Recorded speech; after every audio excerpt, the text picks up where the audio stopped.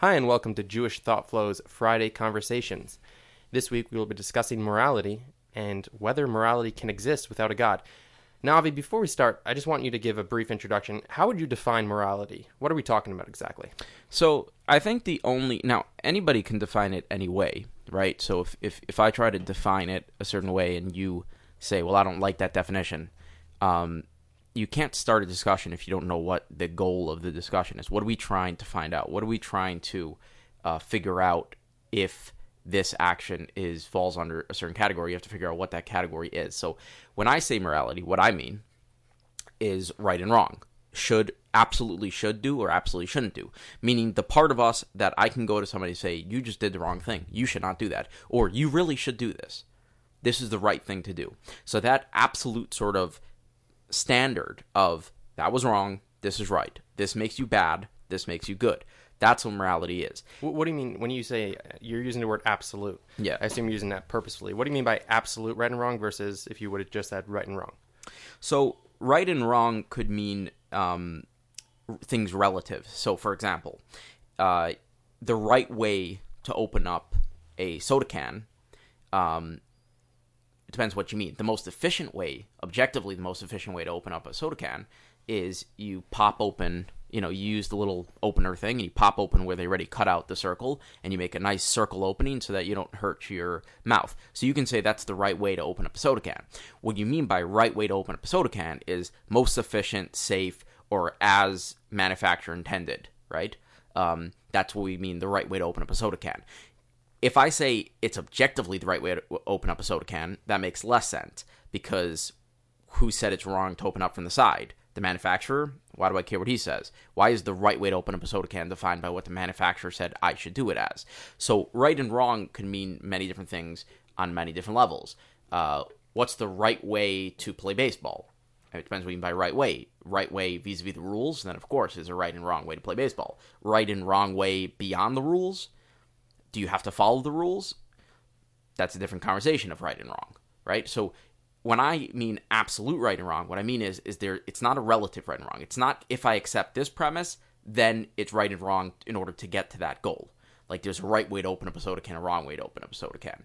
What I mean is that it's objectively right or wrong, that it's not vis-a-vis a context, but it is the definition of the term right and wrong in its absolute sense. Now, I'll say why that's important, because without that, you can't actually say anything's right and wrong.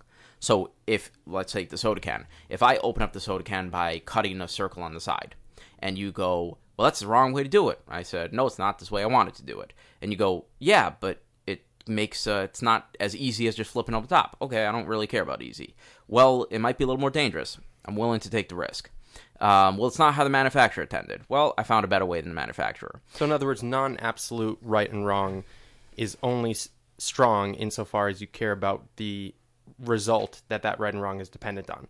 Right. So if I care about manufacturer's intent, then I can convince you not to open it that way because it's the wrong way to open it based on your desired goal. Right. But without some desired goal, you can't define a particular action as right or wrong in this subjective sense. So in other words, if I would say it a different way, is why is it right or wrong to follow the manufacturer's intent?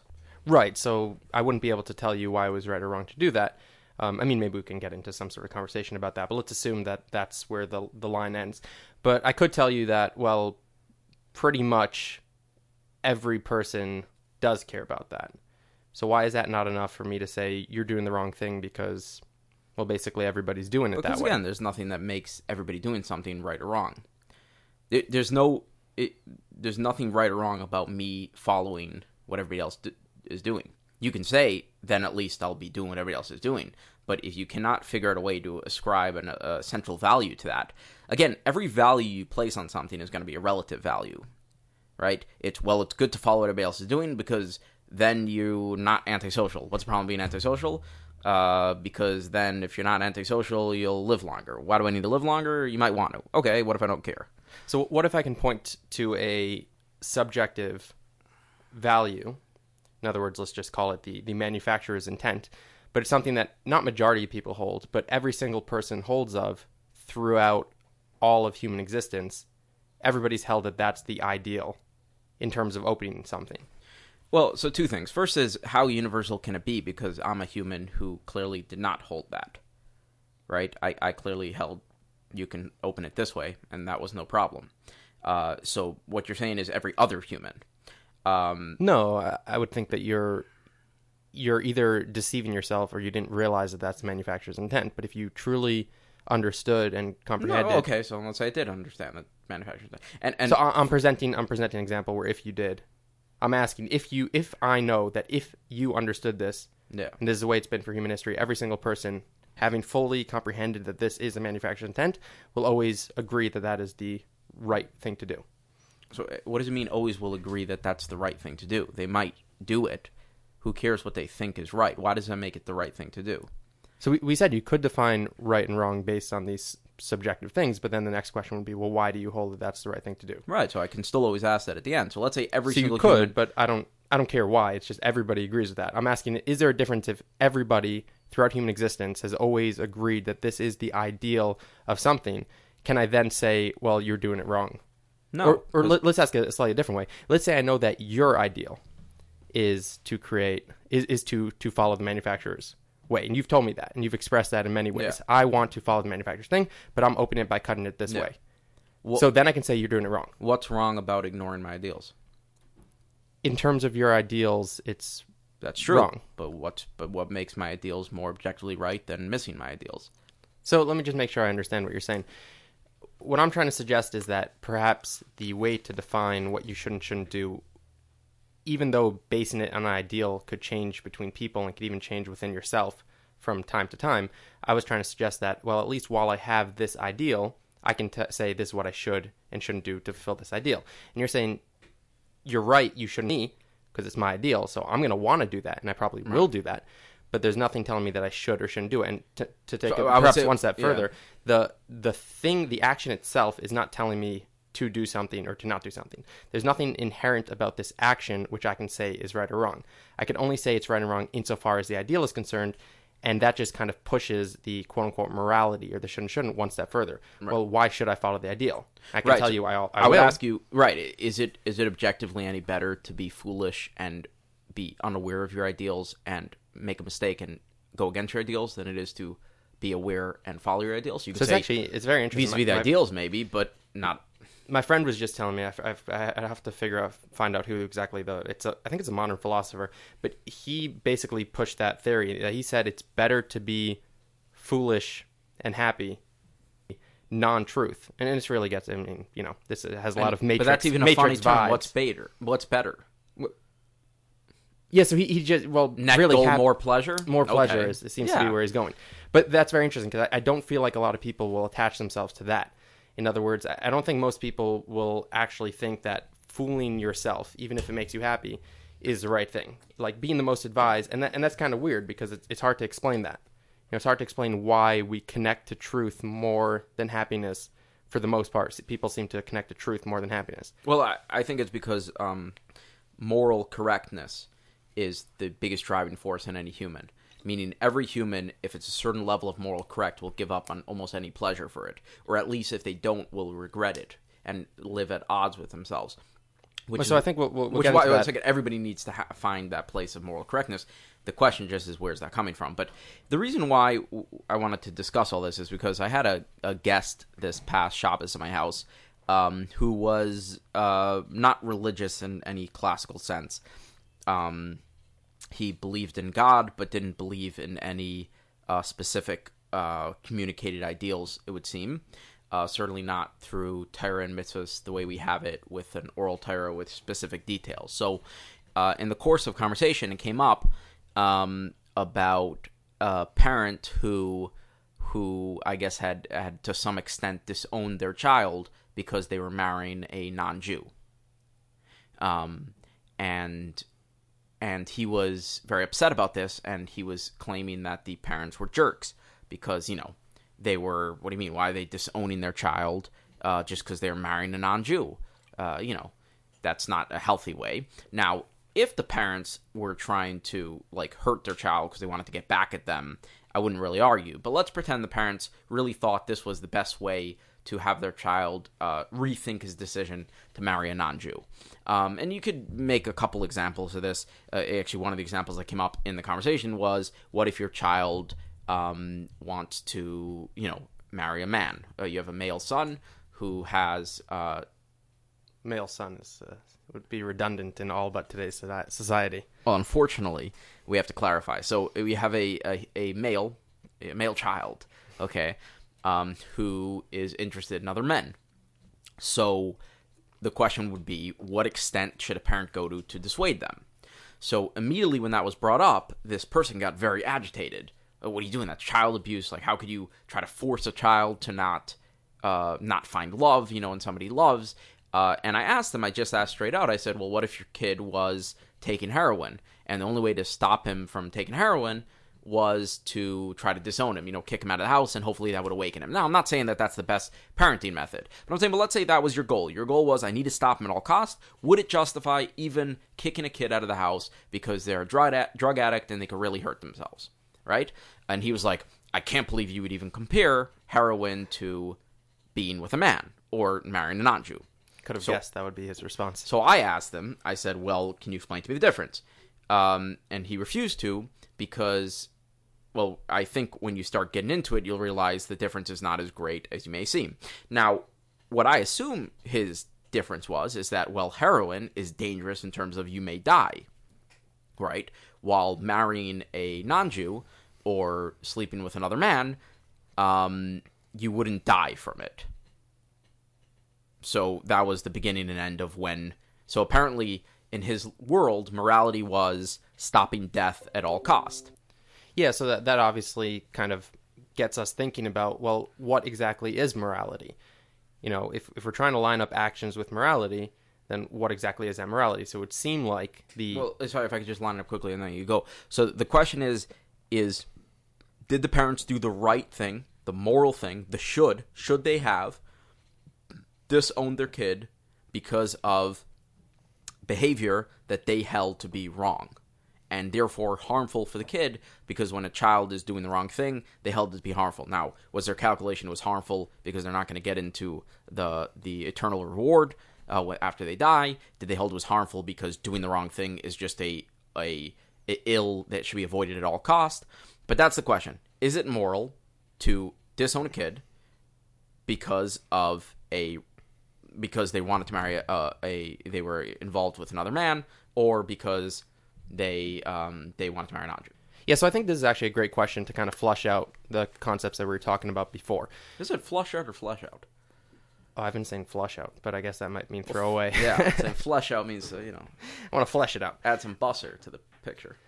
Because if we say, like you were saying, that the only way I can say something is right or wrong is based on some objective overriding, nothing to do with ideals, nothing to do with anything that can change. It's just things are right and wrong based on some overriding system, which, again, we're using code words, but that would be a religious system given by God, which is outside of any human kind of quote-unquote involvement. Obviously, the halachic process has human involvement, but the right and wrong is coming from a God who created the world and is saying this is right and wrong. So then I can look at this picture and I can say, objectively, was it right or wrong? And then you'd have to go through the halachas. You have to figure out what Hashem wants, and whatever Hashem wants, I can say is right or wrong. So there I can really say... We'll get into this later, but people do ask, well, why isn't following what Hashem wants also relative right and wrong? Meaning, well, it's only right because if you want to follow what Hashem wants, but who says it's right to follow what Hashem wants? So then we'll get into that. That's more of a definitional thing. That at that point it becomes a definition of the right way to use the object that was created. But let's look at it the way I wanted to look at, which was based on human ideals. So then I think immediately it becomes very tricky. And correct me if I'm wrong, but I'm going to ask, okay, so was what the parents did wrong?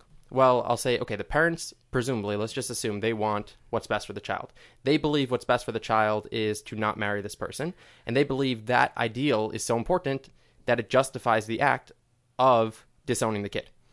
So how can anyone argue on that? Well, that's the parent's ideal, and that's the action which leads to that ideal. So how would one go about arguing on that? So first off, the term the parents are a jerk, I think, is way off mark, because if that is their equation, then that's the exact same moral equation to the parents who are trying to stop their kid from taking drugs because it'll harm them. Again, you have the exact same...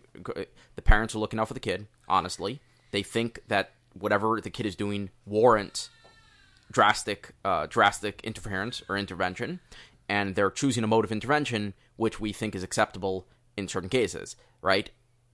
Now, if the concern level is, that high.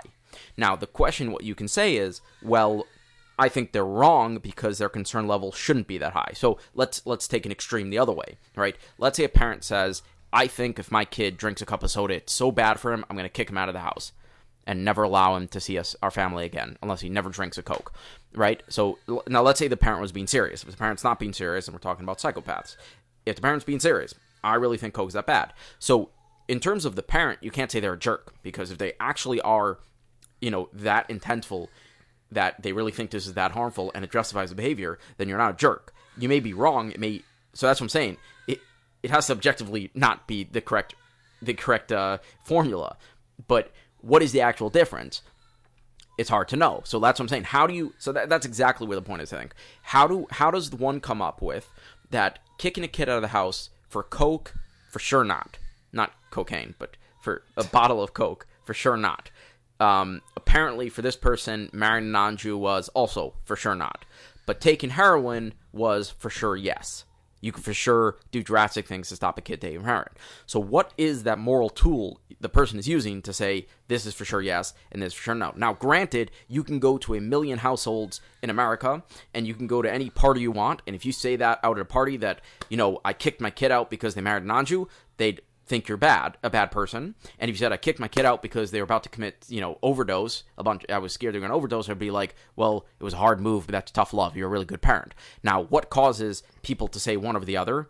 That I think I want to explore a little bit. So in that particular example, it would seem like the only difference is how bad do you believe marrying a non-Jew is. But that's different than Coke, because drinking a cup of Coke, how bad that is, so to speak, objective and agreed upon by everybody in terms of its direct effects. The only question is, how do you measure those effects? That's what I'm saying. No, but in terms of marrying a non-Jew, the effects of that act are not agreed upon. A non-religious person doesn't believe there's any negative effect other than maybe, like, socially the parents will be kind of awkward because he married outside of the faith. But for a Jewish from person, the effects of that are much worse than heroin, much worse than dying, much worse than anything. They're literally, they're pretty much giving up their Yiddishkeit, especially if it's a man marrying a non-Jewish woman. The grandkids are not going to be Jewish. So in that case, the effects, in a religious person's perspective, swings it towards heroin, while for a non-religious person, it swings it towards a cup of Coke. But that's based on axioms going into the effects. In terms of the heroin Coke example, Coca-Cola example, that is a better that's a better question to approach this, because there the effects are, so to speak, objective. We can all agree on the effects. The only question is, how do you view those effects? So there we can say, well, most people agree that the view on the effects of Coke does not warrant kicking out, but these parents do. So how can I go ahead and say, well, because most of us don't believe that, therefore you are wrong? That would kind of be the question. Well, I think you could take it with also the intermarriage thing for as follows. It is true. Certain physical effects, physical acts have physical effects that can be measured, right? So if you take heroin, your chance of dying is, let's give it a made up number, 20%, right? And we think, and people throughout today's society have decided that 20% is a reasonable amount of likelihood of death, where parents are allowed to take drastic measure, and that's considered okay. Coke, drinking a can of Coke, causes slight health problems. Maybe, 1 in a million will cause a slight health problem down the road if you have one cup of Coke in your life, right? Okay, so it is true. There's a big difference. There's an objective difference in those effects. One of them is 20% likelihood of death. One is no likelihood of death, maybe 1% likelihood of cavity. Okay. But who decided that cavity is not worth kicking out a kid out of the house for, as opposed to death? Maybe cavity's the worst thing in the world that could happen to somebody. So you would say, well, no, because it's not as painful as death. Yeah, so I think now is a good time to move into the devil's advocate portion, where I'm going to now suggest what most atheists or even non-religious people would view morality as, which is it's a kind of mix of the golden rule with a few other ideas mixed in there, but it's what provides the most amount of pleasure to the most amount of people. What rules or actions will lead to that? And the reason that is picked is because it seems to be a universal human character trait of desiring pleasure. Now, as you pointed out before, there are actually things which override pleasure, such as, quote unquote, an innate sense of morality, where Well, I would say that actually provides a deeper sense of pleasure. or deeper sense of pleasure. Okay, so let's stick with pleasure as the motivator for the most people's actions. But before we do that, I just want to point out that doesn't make anything right or wrong. Meaning, a person could say, if we follow these actions, we'll have the most amount of pleasure, and I could say, yeah, well, I don't care about pleasure like you do, or I don't care that I don't care. I don't care that I do care about pleasure, and I'm not acting in accordance with, obtaining pleasure. Also, generally, things that are pleasurable for a whole community is not pleasurable in every scenario for an individual. So you're already getting into the answers. Yeah. So let me just flesh it out a little bit more. So the suggestion would be, and this is what you will hear from most people, is that the reason we should, let's just stick with the example that's very prevalent nowadays. So if you talk about like men with men, right? So that's something that has been viewed as a negative for thousands of years, and is now, the question is being asked, well, why is it a negative? It's just two people making a decision. They both seem to have pleasure. It's not really affecting anybody. It's negatively affecting them to stop them from doing it. Why shouldn't we allow it? Now, this is, again, it's making an assumption that allowing this stuff does not negatively affect anybody, but let's pretend that's true. So I'm asking you, so why isn't it immoral of you? Why can I say that you're a bad person for trying to stop this? Because by allowing it, you're allowing more pleasure. Or to ask it a slightly different way, if I was going to start a country and I can create rules in any way, I think everybody would agree that the best way to do it would be to provide the most amount of pleasure for the most amount of people. So let's run all our actions through that, and anything that goes against that, I'm going to say you shouldn't do. So two things. First is we don't know that that's true, right? We don't know that allowing men to marry men will end up in more pleasure for the society as a whole. We don't know the actual effects of allowing men to marry men because we haven't done it long enough. We haven't normalized it long enough. If we do so I'll tell you the last time, not the last time, but one of the times where it's fairly normal was in ancient Greek times.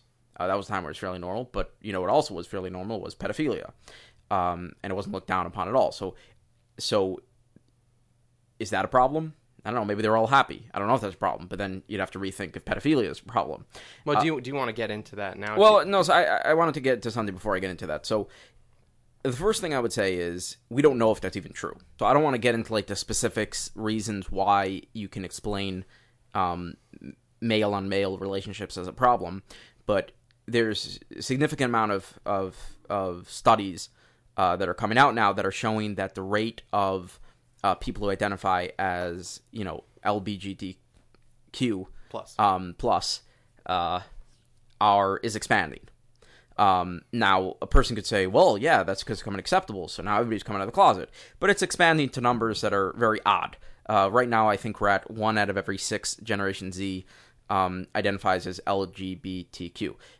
Which is odd because, that's a lot of people who are like hiding their true desires their whole life. I spoke to somebody who was in high school in the 90s, I believe.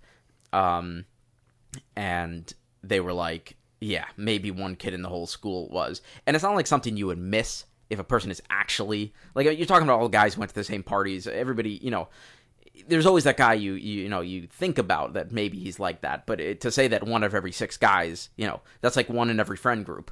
But what I think is more telling is that 50% of those people who identify as anything on this interesting spectrum of, let's say, deviant relationships, over 50% is bi. Now, bi means you like men and women, which in other words means you're just promiscuous. It means you just like to have relations with everybody. Now, this is very common because in the olden days, when, let's say in ancient Greece, when having male-on-male relationships was considered the norm. It was really before Judeo-Christian values before the Judeo-Christian values took over, when men-on-men relationships were the norm. It's not like they didn't like women also. They just, hey, this is another person to have relationships with. So what is harmful about that? Well, you could say very simply is that men being able to reach gratification in that arena, in the arena of relations, without having to put in the work that is implicit in any male-female relationship, just based on the differences in males and females, could cause problems that we don't know. Maybe it'll cause people to stop getting married, which will cause them to stop having kids. Maybe it'll cause people to pursue pleasure instead of a life of virtue. Hedonistic pleasure instead of a life of virtue. We don't know what it'll cause because we're only doing it for a couple of years. Okay, so the first problem you're suggesting with presenting morality in terms of pleasure to the most amount of people, most pleasure, max pleasure to max people, you're saying is it's pretty much impossible to actually figure that out. But one can suggest that maybe in certain cases it's very difficult, but one can say that in certain cases it seems fairly obvious, or even if not, like go with the best. Well, with what? Let's say killing. We can say killing somebody, killing an innocent person. I think most people would agree is not good for society. What's an innocent person? So, let me just pick one example, which I think we can all agree on. What about killing a baby? What about killing a baby in a mother's stomach? Well, let's talk about killing a baby or killing a child who's 10 years old in a school for no reason other than for no reason. Let's say you have no excuse, you just want to kill that kid. I think everybody would agree that that's bad, and I don't think there's studies that are going to come out that by definition, killing somebody with no excuse is bad. Well, not by definition. Yeah, it's the definition of no excuse. Doing good for somebody with no excuse is not considered bad. Well, it's not no excuse. There's a good. Well, here that's not the reason I'm doing it. I mean, here there's a bad existing. That's just not the reason I'm doing it. Pain without a rationale, of course, is bad. Why? What? Oh, so there you go. So that's something. Pain without a rationale. We can all agree pain without a rationale is bad. So pain without a rationale will always lead to pain. Perfect. Yeah. But who says pain is bad? No, but that's not what you're at. That's not what you're asking. The first question you had was pain without pain without a rationale would be. So based on that first question, you would agree that any action which we can all but I don't think we can agree that there's any. I don't think everybody can agree on pain without a rationale that would be uniform. So I'll give you a perfect example. Let's take a school shooter. Okay, classic school shooter. He comes to school and kills his bullies. Shoots them. They made fun of him the other day. The bullies? What? The bullies? His bullies. He was walking on the street, and he was heavyweight, and one of the kids says, "Hey, fatso, why don't you stop eating so much donuts, right?" And this kid's like, "Man, that's the last time somebody's gonna call me fat." Goes home, picks up a gun, comes back and shoots, this kid and his friends who all laughed when he said he's a fatso. Fine. Right. So we would all, I think in today's society, be like, this is the devil. This kid is, granted they called him fat, but that's not an excuse to end 6 people's lives, right? But think back to a different time in U.S. history when shaming somebody, meaning making fun of somebody, calling somebody a coward, going at a person's honor, it was considered justified to shoot him. You would have a duel, and if I'm more talented than you, you're going to get shot. In fact, it was considered immoral to turn down the duel. It was considered immoral to not stand up for your honor. I don't even think you have to go back 150 years. But I just want to cause that contrast. Today, he's a devil school shooter. Back then, he was an honorable man standing up for his honor. Well, what happened? I thought we all agreed that even there, unexcused pain is wrong. Even there, you have to give the other guy a shot at you. Oh, so if the school shooter said, "Here's a gun, I'm much better than you," I think that would be much. If the guy accepted, my point is, I think school shooters should go around and hand out guns to all of their victims and say, "I'm coming in at this time. Right. Let's do this. My honor is at stake." No, so that's what I'm saying. I think people would respect that guy a little bit more. A little bit more, but I think we would still think that guy's an evil devil, especially if he's a better shooter. Depends how much he was made fun of, but I'm probably with you. So that's what I'm saying. So how did that switch? That was such basic morality. You ask anybody today, somebody calls you fat, you shoot him. Okay, not okay. Of course that's not okay. 150 years ago, you ask anybody in the tank, somebody calls you fat, is it okay to go home and not shoot him? Not okay. Right. Who wouldn't stand up for their honor? So that's true. There are things that change, but I'm asking, what about something which either probably won't change or something that we can say... Well, which could you probably... But why can't we say we've advanced from then? What? Why can't we say we've advanced? Who says we've advanced? Where did you get that from? I say. And they claimed we've regressed. But that's fine. Let's say I claimed you regressed. You yourself claim that we've regressed. Like, where do you get that from? How do you know? Like, how do you know you've advanced? And yeah, what if I say you regressed? Well, you get the smartest people. You get the smartest people in the country to get together and think about it. That's what they did back then. You're only smarter than they. Why are you smarter than they are? What do you have? We have more statistics. We don't have statistics on if you shoot people for honor, you'll end up with a better society.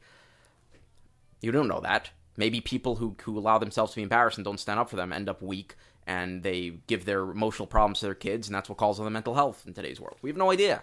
Okay, so I think we can get into some more examples also about this first issue, which is how do you figure out what creates the best society? And it seems to be more than just a practical issue of how do you figure out what's the best for society. It seems to be more of a integral.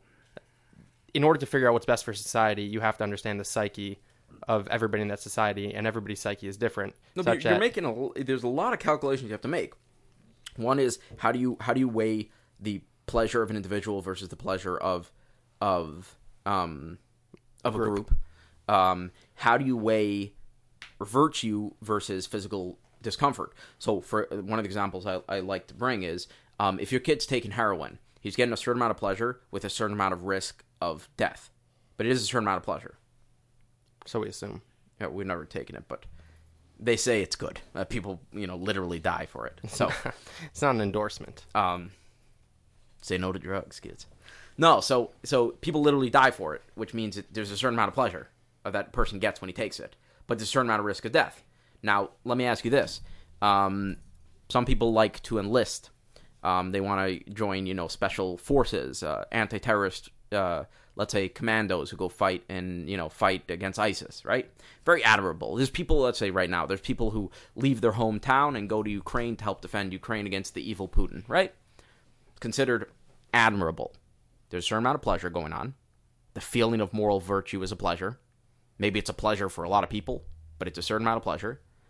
And there's a risk of death. Would you compare the kid who takes the heroin to the guy who's going to defend Ukraine? Now, what's his motivation?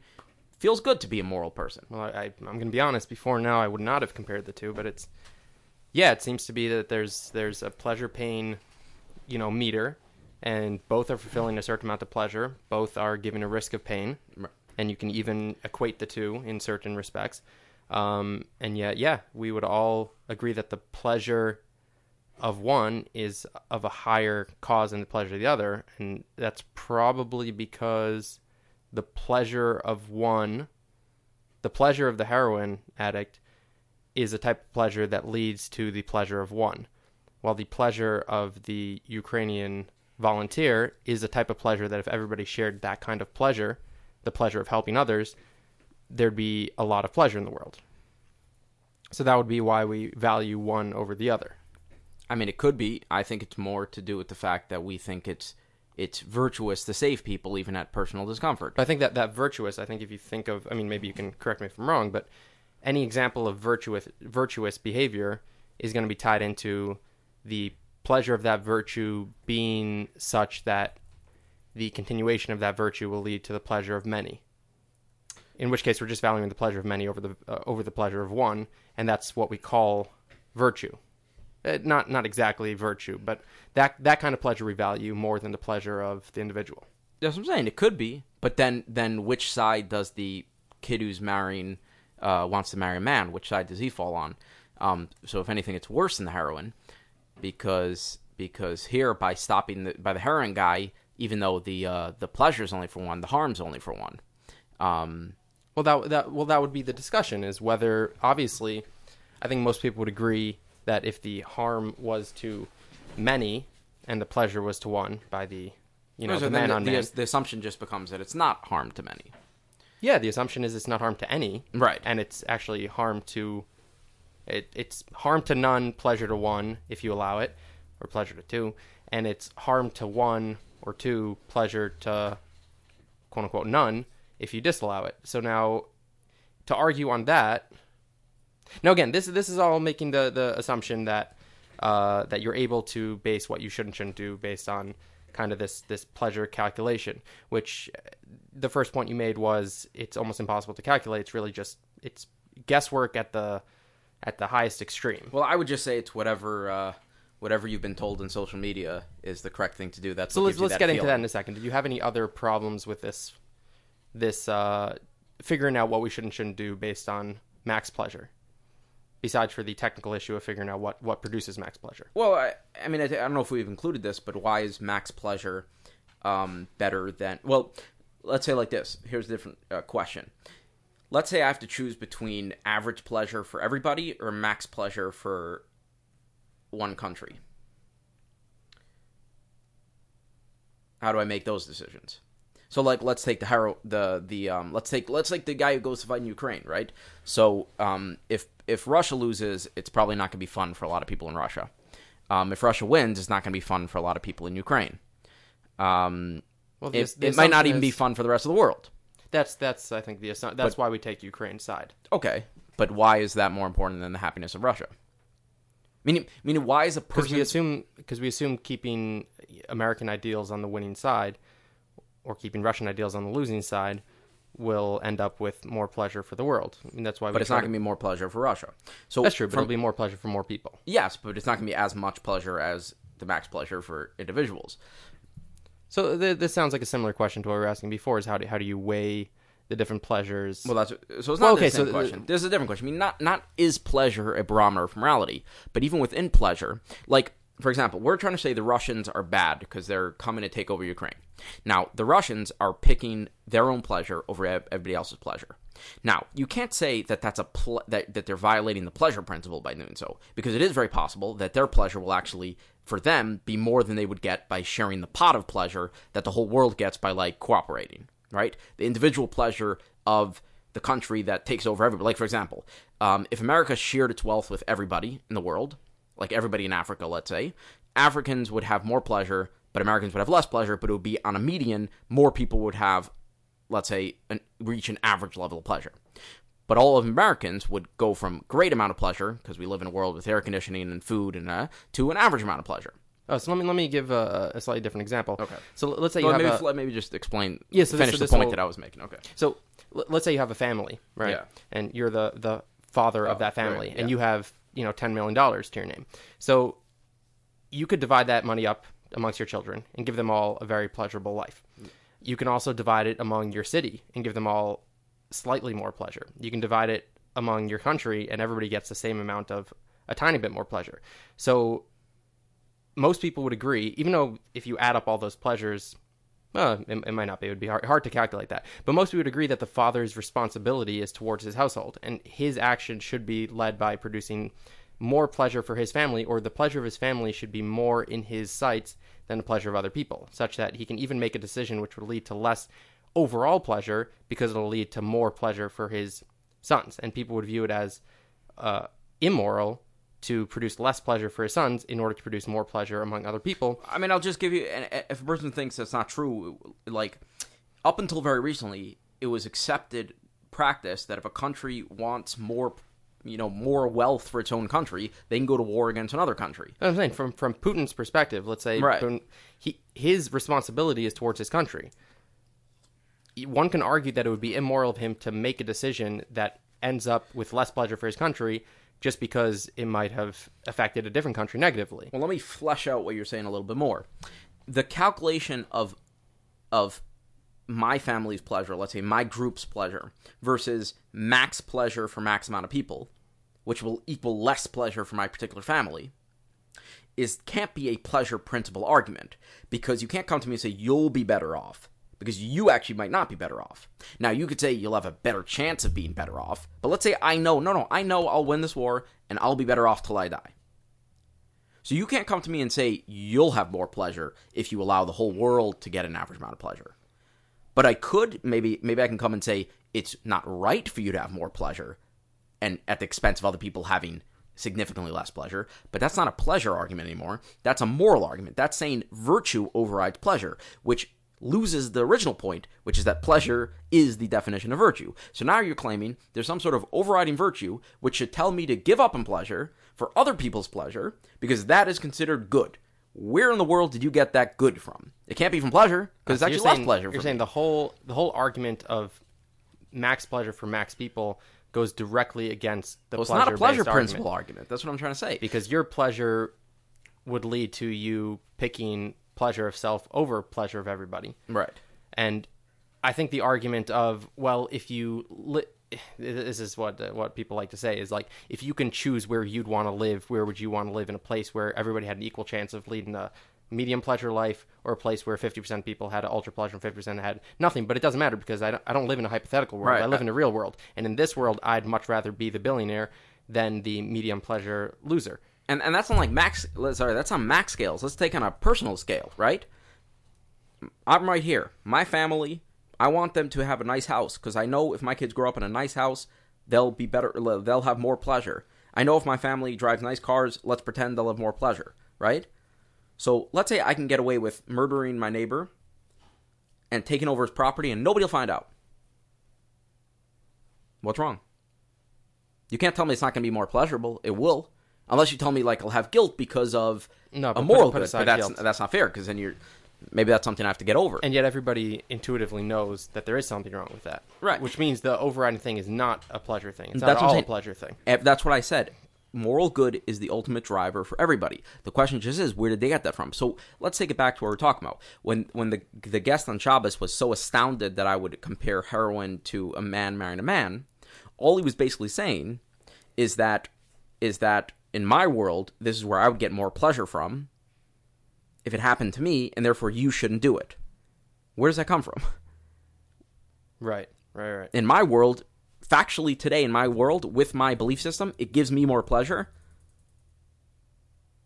to kick my kid out to make sure that they're not going to marry a man. Just like it would give you more pleasure to kick your kid out so they don't do a overdose. Not saying it's going to be fun, but it'll be more pleasure than allowing them in to do the overdose. And the weird part is, without some sort of objective morality, every single action that a person makes, he's basing on his own sense of what will give me the most pleasure.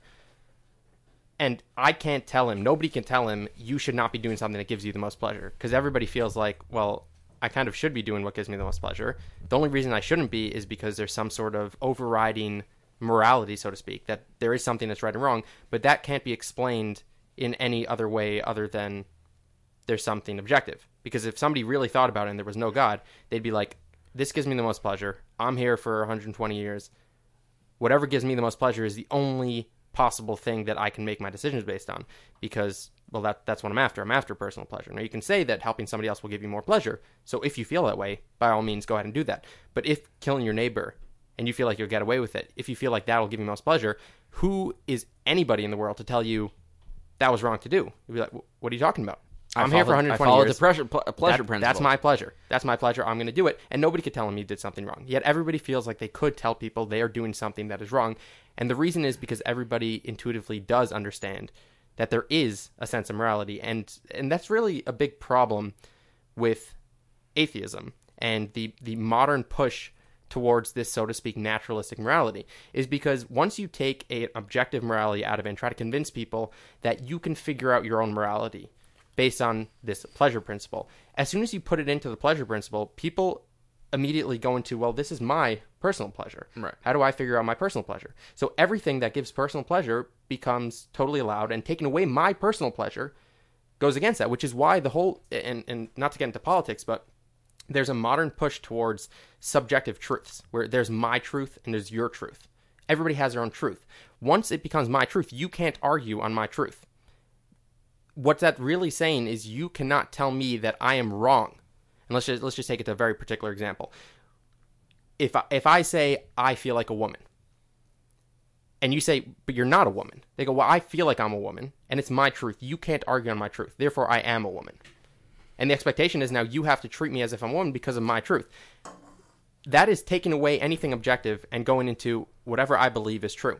When you blur that line and say whatever I believe is true, the step towards evil things, which we all agree are evil, but in my truth, they lead to more happiness, or I feel like they're correct. There's no natural step that I can take to say what you believe is true. You believe you're a woman, you're a woman. But you believe killing is pleasurable for you and is good. No, that's a problem. Where is that line? And I think you could see this very clearly just by how things change. Take abortion, right? Abortion at a certain point was considered for sure murder. It's evil. You're killing. At another point, at this point, kind of, it's like most of America would say it's evil to the woman to not kill the baby. Right. There was a point, a very brief point, that in Virginia, infanticide was talked about in normal terms. Now, if I said like 15 years ago, hey, there'll be a time in America where killing a newborn after it's born will be okay, you'd be like, that's terribly evil. But I guarantee you, there will be a time within the not too future, that will be okay. There will be a time where people think it's okay to kill people with special needs, because what do you mean? Max pleasure for max amount of people makes me feel better. So let's wrap up what we've said so far, and then I want to actually talk, because Roe v. Wade was just overturned, and I want to talk about abortion specifically and how our conversation relates to abortion particularly. But let's just wrap up what we've said so far.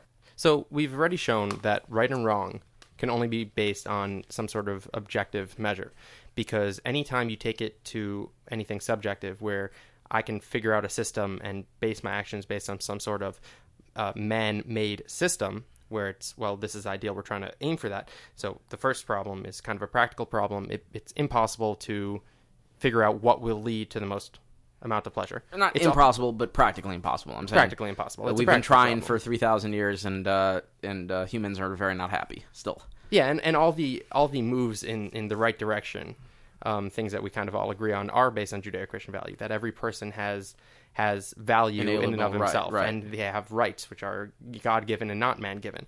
But the attempt to move it towards men. So the first problem is it seems to be it's practically impossible to figure out a system that'll lead to the most amount of pleasure. It also is impossible in the sense that there's no reason why anybody should follow a system which leads to max amount of pleasure instead of personal pleasure. Right. Personal pleasure makes more sense at every level. And once you take it away from something objective and move it into subjective, well, hey, I'm begging you, please do something which lowers your pleasure to increase the pleasure of others. Everybody would be like, well, no, thank you. I'd rather increase my own pleasure. Well, I think people actually wouldn't say that, because I hold that moralistic good is actually stronger than pleasure. But if you own in the pleasure principle... Right, based on the pleasure principle. Yeah. So... Now I just want to take this. Oh, so one last question that remains is, well, I don't understand. So Hashem's given us a thing. He's saying this is right and this is wrong. Why can't I say the same thing? Well, I want my own pleasure. I don't care what Hashem is saying right or wrong. So how do you get out of that problem even with religion? So I would say as follows. Within, let's say you're playing the game of Monopoly. There's a correct way to play Monopoly vis-a-vis the rules. Correct? Yes. Meaning, if Monopoly is defined as a game that has certain rules, and you're not following those rules, you're not playing Monopoly. Correct. Okay. Now, a person could say, well, who says I have to play Monopoly?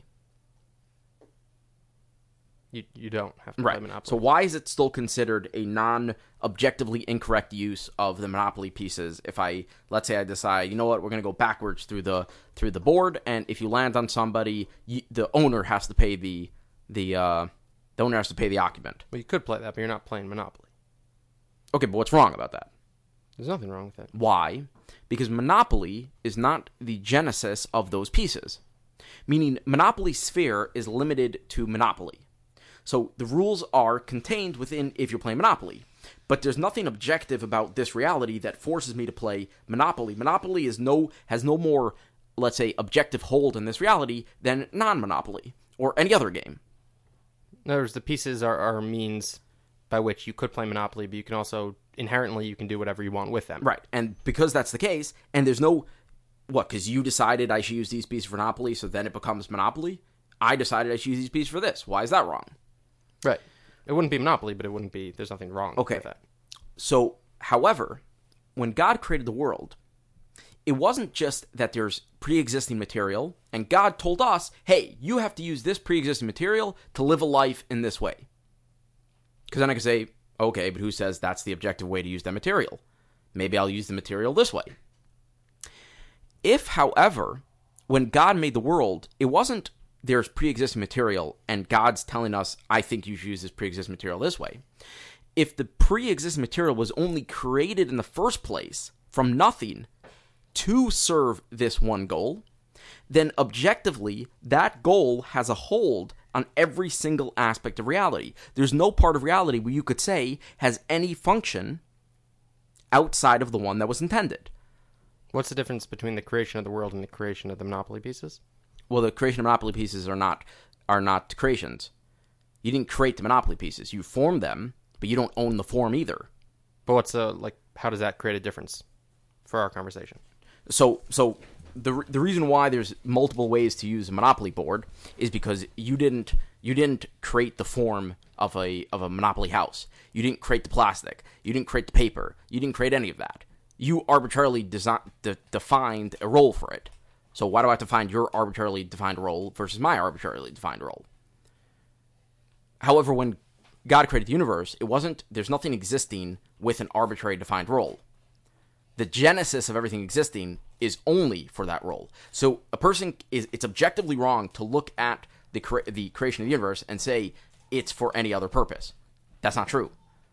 Every aspect of its existence is only for one purpose. There's only one correct purpose. So this is it's a very complicated point, but let me try to say it a slightly different way, and let me know if I'm getting it correct. But let's say I am playing the game of Monopoly. So if I spin the die and I get a 6, and I move my piece six spaces backwards, so then I can say that is not correct. You did something wrong, because insofar as I connect to this game of Monopoly, me moving 6 spaces back is incorrect. I could not play the game, but when I'm playing the game, I'm doing the wrong thing. When Hashem creates us, because Hashem creates us, and Hashem is creating not just us, but everything. He's not creating, that thing, and then he's saying, I think that thing should be like this, but there could be something else. Hashem is everything. There could be something else. With a Monopoly game, there's a guy creating a Monopoly game, but those pieces exist with or without the creator's intent. When Hashem is creating the world, he's creating it constantly. He's creating it with a particular intent. If I go against that intent, I am playing the Monopoly game, because I am in the world, I'm being created with an intent. If I go against my intent, I don't have to choose to do the intent, but I am doing the wrong thing, because that is the intent of my creation. And that is the only intent. There cannot be a different intent. I can go against the intent, same way I can move 6 spaces back in Monopoly, but that is wrong. You can't say that moving 6 spaces back in Monopoly is wrong if I don't choose to subscribe to the game of Monopoly. But here I'm not choosing to subscribe to the game of Hashem created us. Hashem created us with an intent, and that exists whether I like it or not. So now that we've established this, I just want to move it to 2 realms of modern morals, which are based on this theory that there's like a max pleasure, and you don't have anything objective, and it's just like everybody can live their own truth and do whatever makes them happy. So I want to talk about 2 particular instances which are coming out now, and kind of what the problems and the very obvious problems with them are. So the first one is abortion. So obviously Roe v. Wade was just overturned, and abortion is on a lot of people's mind, and they talk about it in terms of, well, it's a woman's choice, and the other people say, well, it's murder. There's no woman's choice.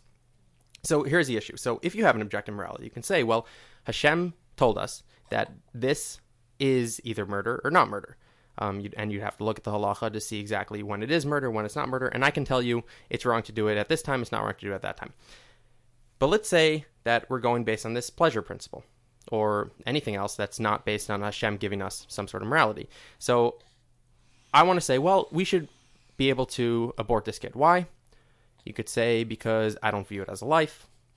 You could say because even if it is a life, it's worth it to kill it, because it'll lead to the parents' pleasure and even the country's pleasure, because a lot of these kids who are going to be aborted end up being criminals. There's a few different things you can say. Now, let's say I define it as not a life. So then you have to really define, well, how are you defining life? Where is this definition coming from? Well, the definition really isn't coming from anything scientific, because nothing scientific can tell you when a life starts. You can say scientifically that it has a heartbeat, but I can't tell you a heartbeat defines life. But once I'm creating arbitrarily these terms of life, which I've never heard a good definition as to why we should start life here or there, it's just like, well, this is a line. A line right. is, before it leaves the womb, before it doesn't. I can give you my own line. How about 2 years old is the line? Right. And what's the problem with that? Well, they'd say, well, everybody would think that's murder. Well, everybody does think that's murder right now. But mostly everybody thought abortion was murder also 50 years ago. And there's no actual logical line between 2 and a fetus. If I'm able to murder a 2-year-old, it'll also lead to the parents' pleasure, because the parents have to take care of this 2-year-old. They don't want him. 2-year-olds are hard to take care of. This kid, who the parents want to kill, parents are probably crazy. That kid's probably going to end up, might end up a problematic child, in which case it's good. And what is the issue with killing somebody? So the issue in general with killing somebody, we can all agree that there are times when killing is good and times when killing is bad. That's why soldiers we view as good. But let's say... not anymore, but that's another change in morality. Right. But there are times where we say killing is good and times where killing is bad. What's stopping us from saying, well, killing a 2-year-old is good? Or let's say killing a special needs person. Special needs people are very, it's difficult for the parents. It's definitely difficult for society. It's difficult. There are certain difficulties involved. What is stopping us from allowing that? Once you don't have an objective thing and you're just basing it on my own feelings, there's no actual line where I can say this is right or this is wrong. There's just, what do we feel today leads to pleasure and what doesn't, and it becomes incredibly difficult. And even pleasure, nobody's making their decisions based on everybody else's pleasure. They're making it based on what they're told feels like a good thing to do. That's why morality changes every couple of years, because everybody has that feeling of right and wrong, but what gets put in that, the variables that are put into that input where it comes out as that feeling could be anything. I'm saying, like I said, in the 1800s, it felt very, very right to shoot somebody who made fun of you. Today, it feels very wrong. What changed? Who knows? Well, what changes? But I'll tell you what the opposite. Now, in the 1800s, it probably felt very wrong to kill an unborn baby. Today, it feels very right. So, all those things are very hard to just, because we feel that way, make it moral. Not everybody feels that way in different countries. Different countries feel differently. Different people feel differently. And what's really sickening is that the people who hold that, let's be pro-abortion, they find it as it's immoral to care about the baby's life. It's immoral to care about the fetus's life because you're going against the mother's wishes. That's something, and they don't think about this, but that's something that they've been convinced by the media, by the government, by whoever it is, within the past 10 years. And now not only have they been convinced to the point where they're willing to murder an innocent fetus because of just what they're told, they've actually been convinced to the point where they think that it's evil to consider anything otherwise. Right, and if you ask them a question, well, what's the difference between that and a special needs kid who happened to be born? They couldn't get it, they couldn't kill it before it was born, but it's special needs. All the exact same arguments would apply.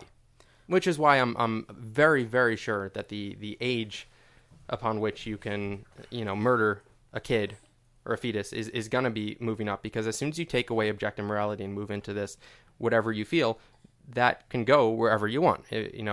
Nobody likes when you bring up the Hitler argument, but they felt that it was best for their country to kill all the Jews. I'll give you a quicker example. I'm saying Putin's in Russia, they think Putin's correct.